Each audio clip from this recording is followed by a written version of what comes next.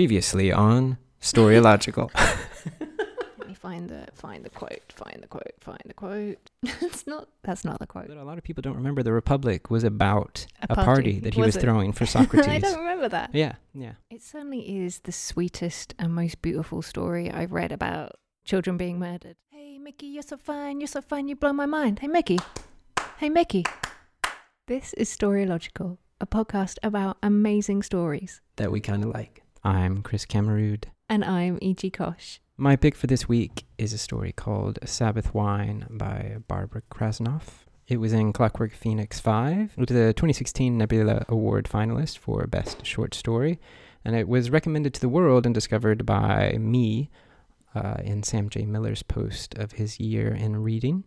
It is a story I found both warmly and precisely observed. It has a very loving and knowing feel to it. It is about a Jewish girl and an African-American boy living in 1920s America right at the moment when Prohibition has gone into effect. So where alcohol has been made illegal, a time of gangsters and bootleggers, one reality hidden within another reality.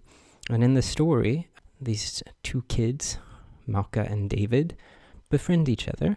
And very early in the story, David announces that he is dead. He gets right in there with it. He's just like, I hope you don't mind, but I'm dead. At least that's what my dad tells me. That line right away where he says he's dead and then ultimately kind of backs off, it's just what my daddy told me. Yeah, how would I even know such a thing? That is the kind of line that felt both kind of sweet to me, and it's touching on the bond between parents and kids and the trust we put on it, but also all of the ramifications of that trust.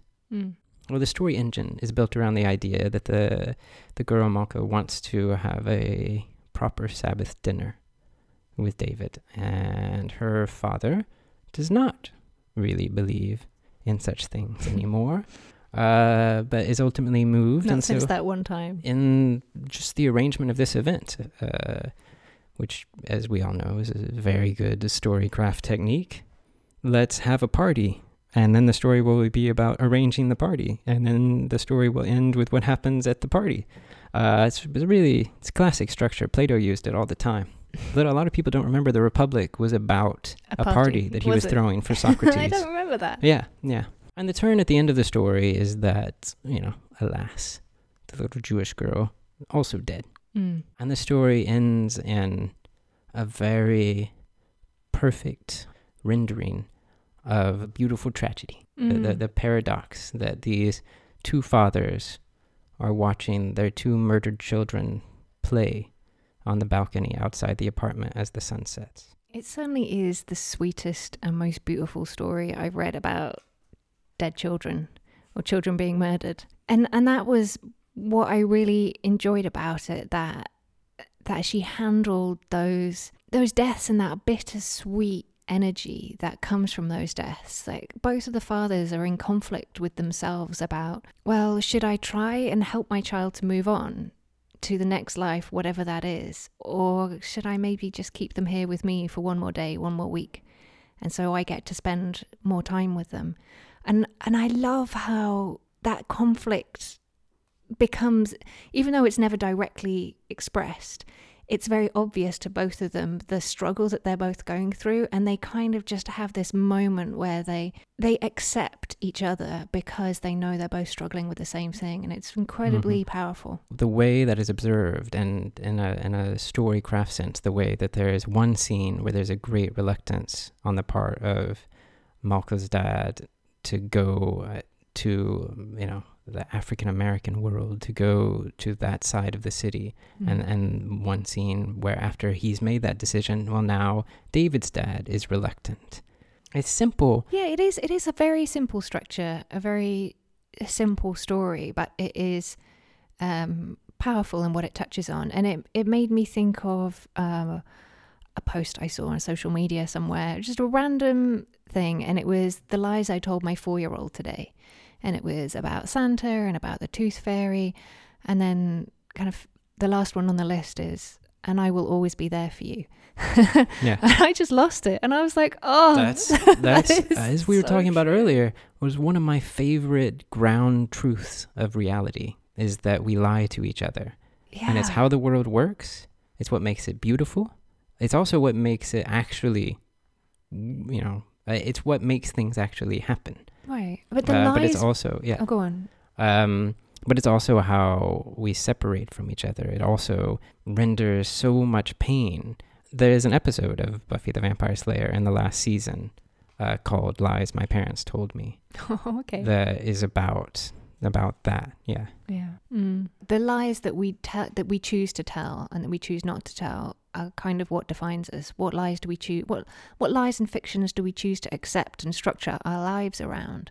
And just a very minor example of that, I was chatting to a 3-year-old niece at Christmas time, and we were talking about Father Christmas coming, and she was really excited, and somebody had cut up little bits of carrot and left it out on the patio outside the window, and was saying that, this is because the reindeer had come and eaten the carrot. And I started to say this, and I couldn't complete it. I just couldn't tell her this barefaced lie. And so but I also couldn't disabuse her of that notion, because other adults were kind of telling her that this was the truth. And I felt this horrible conflict about okay, I'm not a parent, but it must be incredibly difficult to pick what lies to tell your children, and at what age to maybe shepherd them out of those lies. Of course, the question comes in a way, like, why lie at all? Why tell children things that aren't true?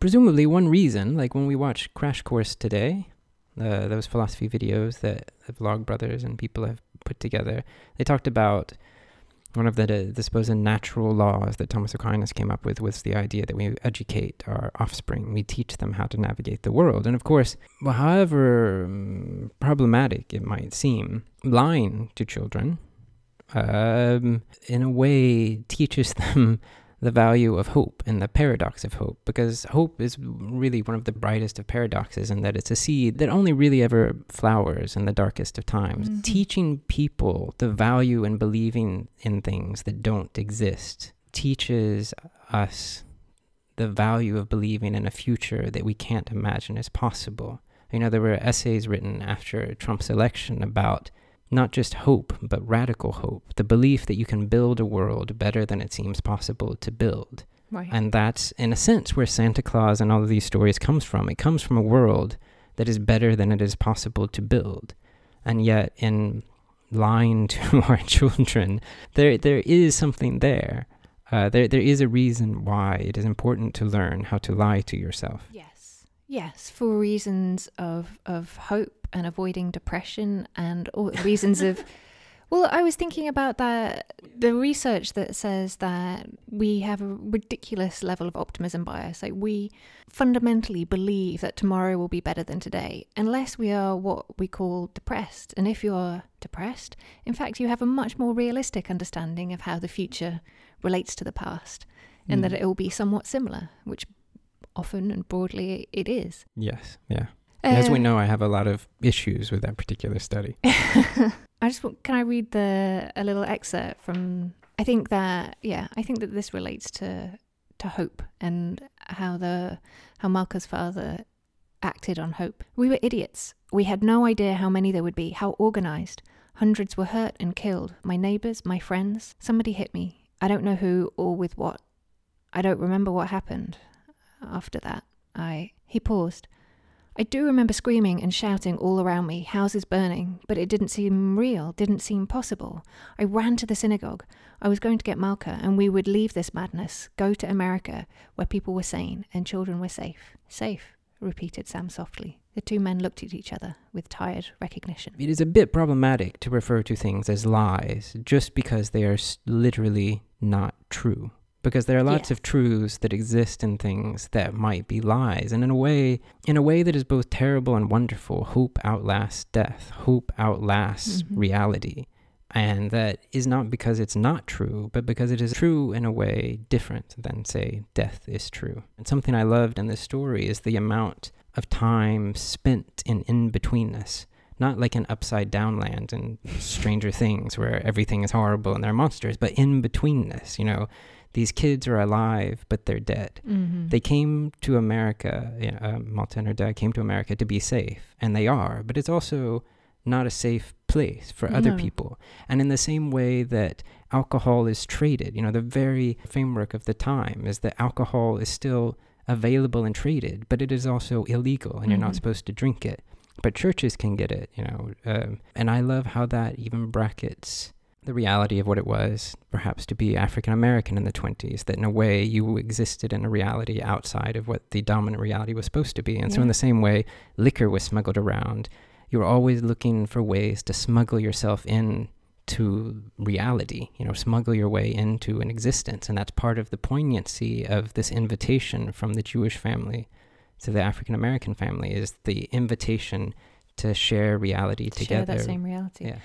I was thinking while you were talking about that, about the Sapiens book and Yuval Harari talking about what separates us from other mammals and other animals is our ability to believe in things that don't literally exist. But they exist because we share a belief in them, like society. I mean, is that a thing unless people believe in it? No, absolutely not. It's only a thing because we all behave as if it exists. Speaking of existence, something I love in the story is something I think of as allowing characters room to breathe, or allowing moments when there is everything and nothing, allowing people to just be. For example, there's this description of when Malka and David first meet, and it just briefly, just this image. It was late on a hot summer afternoon, and people were just starting to drift home from work, lingering on stoops and fire escapes to catch any hint of a breeze before going up to their stifling flats. Or this moment where Malka is on the street, and it just says, "She swung slowly around the pole, holding on with one hand, while David stood patiently, his hands in the pockets of his worn pants." It gives an amazing feeling of space. Yeah, space. And to me, what's important, what makes a good description, a good rendition of space, is that it has within it its own story. It's not, it's not just space. It is characters and life. It is full. When Malka first comes home and we see the home that her and her father have built, it says, "She stood in the main room that acted as parlor, dining room, and kitchen. It was sparsely but comfortably furnished. Beside a small wooden table that set by the open window, there was a coal oven, a sink with cold running water, a cupboard over against one wall, and an overloaded bookcase against another." There's so much that you can do with an image by just showing us what's there and making sure the details you pick don't simply render geography, but render history. My pick for this week is The Future Looks Good by Leslie Necker Arima, which was in Pank, and I found through Carmen Maria Machado's recommendation. Oh, so this is the episode of recommendations. Yeah. Yeah. And did you know, people, you can recommend us stories too? That's true, yeah. You just have to tweet us. Yeah, the tweet us. Yeah. Yeah. Tweet us at tweeter.com.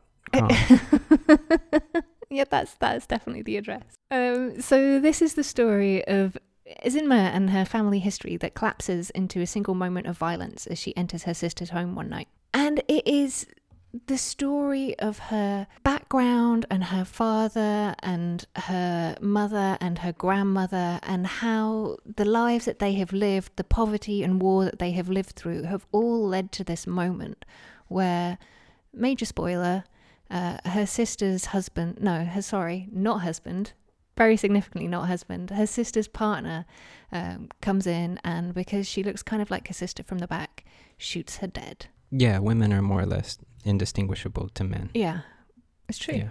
Yeah. It's true.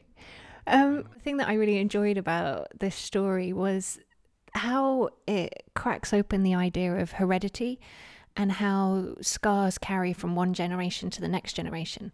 In this particular story, it's about one specific family, but you can see it across nations and communities as well.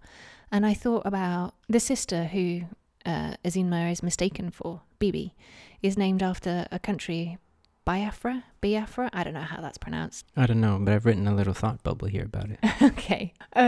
She's named after this country that never existed because the Nigerian Civil War ended up with that side losing and they weren't able to secede from the main part of Nigeria. And I thought about how Nigeria was created by the British going to Africa and kind of drawing a arbitrary line around a bit of ground and saying, okay, we're all a nation now. Let's figure this out. Yeah, the audacity of Britishness.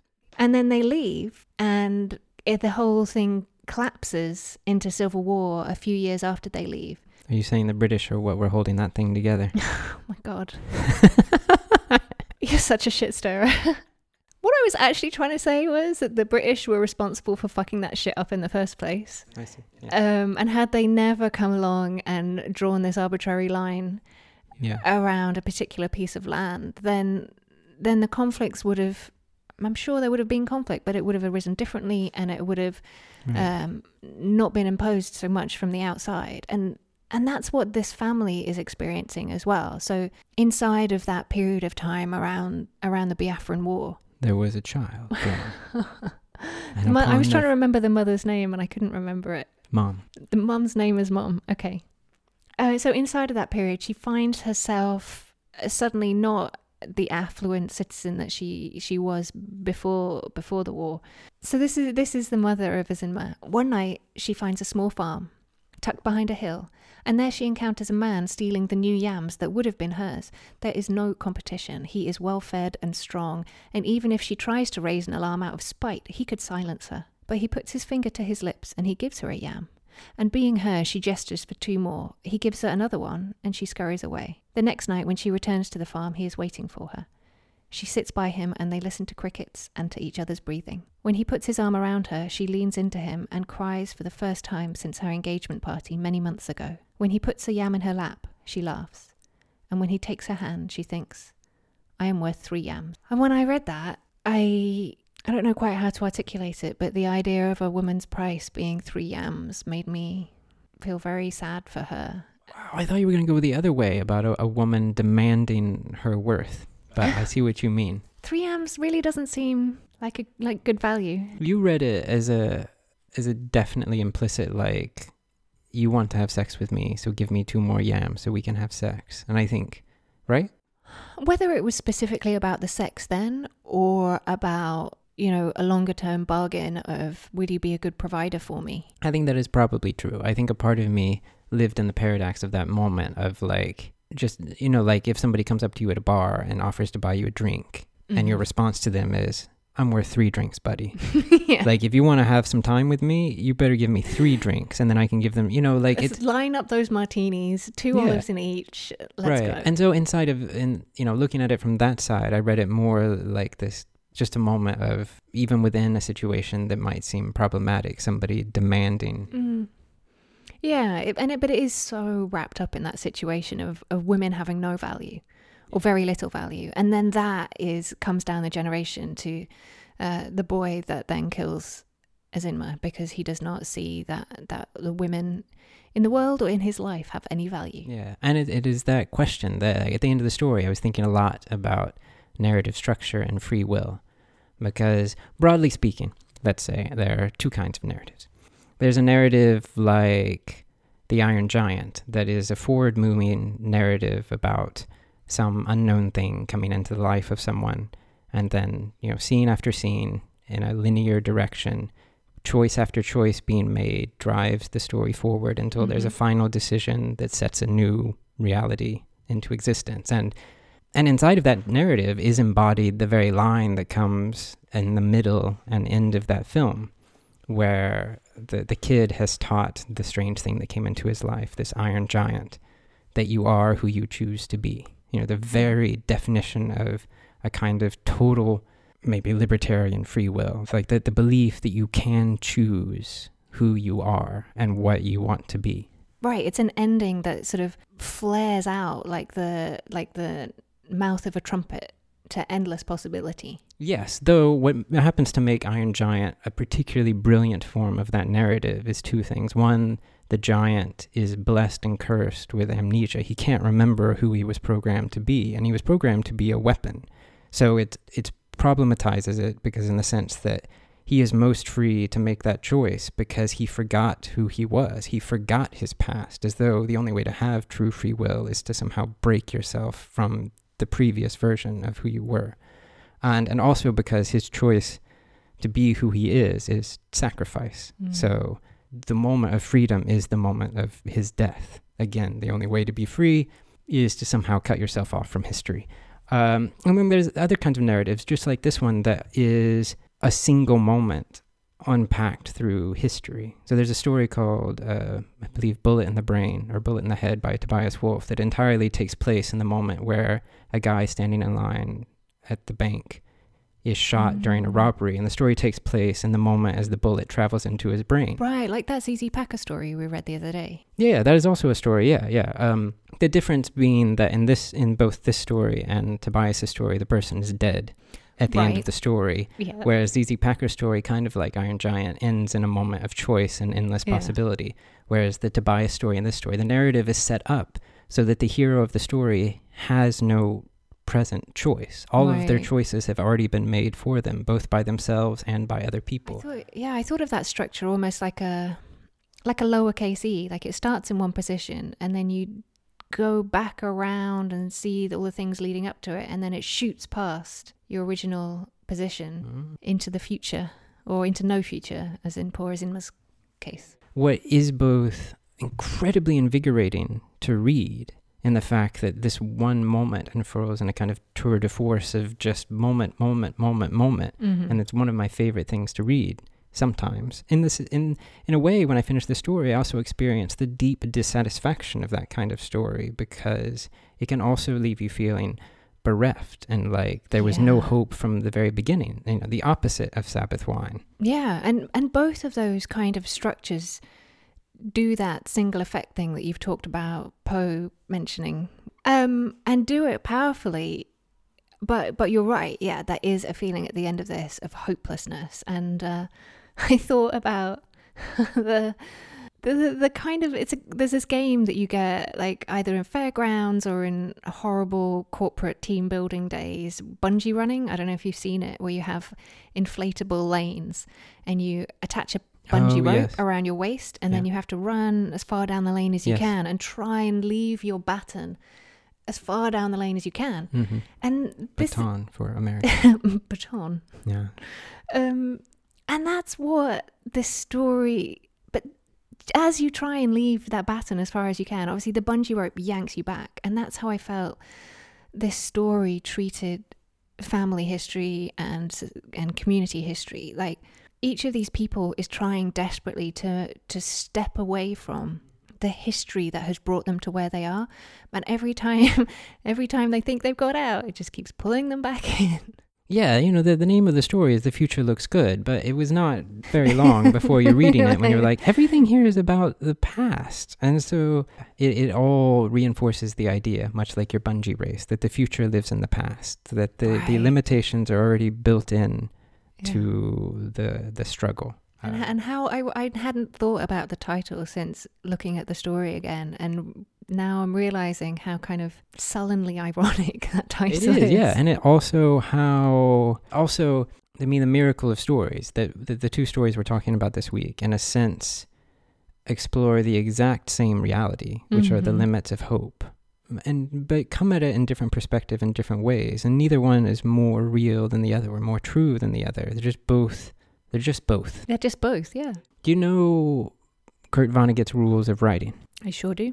Yeah. So the first rule is to use the time of a total stranger in such a way that he or she will not feel the time was wasted, which I thought of in connection to something we've talked a lot about in the past few episodes about time bombs, and about how this story, like almost all good stories, they meet that rule. They have a time bomb in one way or another. They use our time in a way that it doesn't feel wasted. But all of those stories do it in different ways. And this story, one of the things that she does is that each section from the beginning on continues with this refrain, which is, she doesn't see what came behind her. It's only at the end of the story you finally find out what came behind her. Of course, like any good story, the time bomb goes off in a way that you don't expect. The thing that the thing that you're promised at the end, you get, but in a way that you don't expect. And it reinforces, I'm going to call it Chris Kammerud's first rule of writing. Yeah. Which is that Every believe writer you're is. naming it after yourself and not after Storylogical. Oh man, you're so self-centered. It's not a joke if I don't make it super self-centered. Okay. Continue. But yeah, let's say Cameroon's first rule of stories. Every writer is more or less trying to tell the reader where things are going and then trying to get there in the most interesting, surprising, and inevitable of ways. God, I hope so. And when they're not trying to do that, that's when I'm normally bored. Yeah. But I think, to me, the nature of the rule that I struggle with sometimes, but also feel really free is that both in the Vonnegut rule and in Holly Black's Time Bomb rule and in this idea is that you can be explicit. And in fact, that's part of your power because you can trick readers, but you just have to fulfill the promise. Just don't confuse them. Yeah. And it feels so simple, but so powerful to just in the first line or first paragraph, tell your reader the ending of the story. The other thing that I loved about this story was the relationship between Bibi and Azinma, the two sisters, and their mother. And it comes to this climax when Bibi is beaten by her partner after he freaks out that she mentioned the word marriage. And she comes home having been a bit of a shit and fallen out with her mother and her sister. And she comes home and soon she is sobbing and her mother is still stone-faced, but it's a wet face that she turns away so no one can see. Azinma takes Bibi to the bathroom, the one they've shared and fought over since they were old enough to speak. She sits her on the toilet lid and begins to clean around her bruises. When she is done, it still looks terrible. When Bibi stands to examine her face, they are both in the mirror. "I still look terrible," Bibi says. "Yes, you do," Azinma replies. And soon they are laughing, and in their reflection they notice for the first time that they have the exact same smile. Oh, I love the transition in that paragraph where it flicks around from everybody hates each other and is turning away from each other through this moment of incredible tenderness to a moment of connection. Yeah. And she does it all in like 5 lines. Beautiful. Thanks for listening, readers. We have probably not talked about all of the stories that you've loved recently. Nor did we say all of the things one could possibly say about these stories that we did pick. So if you would like to give us your recommendations and tell us your thoughts, you can find us on Facebook. We are facebook.com/Storylogical. You can also find us on Twitter, where we are at Storylogical. Which is story, Like the word. O, Like the letter. and logical. Like Aristotle. You can follow him on Twitter at Kuvols. And you can follow her on Twitter at EGKosh. And for links, gifs of an appropriate and inappropriate nature, and a chance to listen to all of our past episodes, you can find us at our home on the web. Storylogical.com. Thanks for listening. Happy reading. Yeah. Beautiful. History tears us apart and brings us together. Just for your benefit, Emma. I really like where that scene ends, which is Bibi asking, "Why are you still nice to me?" And Enzima saying, "Habit." It's just this fucking bungee cord on my back. I just can't get away from it. I had another 5 lines written out because I think it's an amazing paragraph, but I got self-conscious it was going on too long.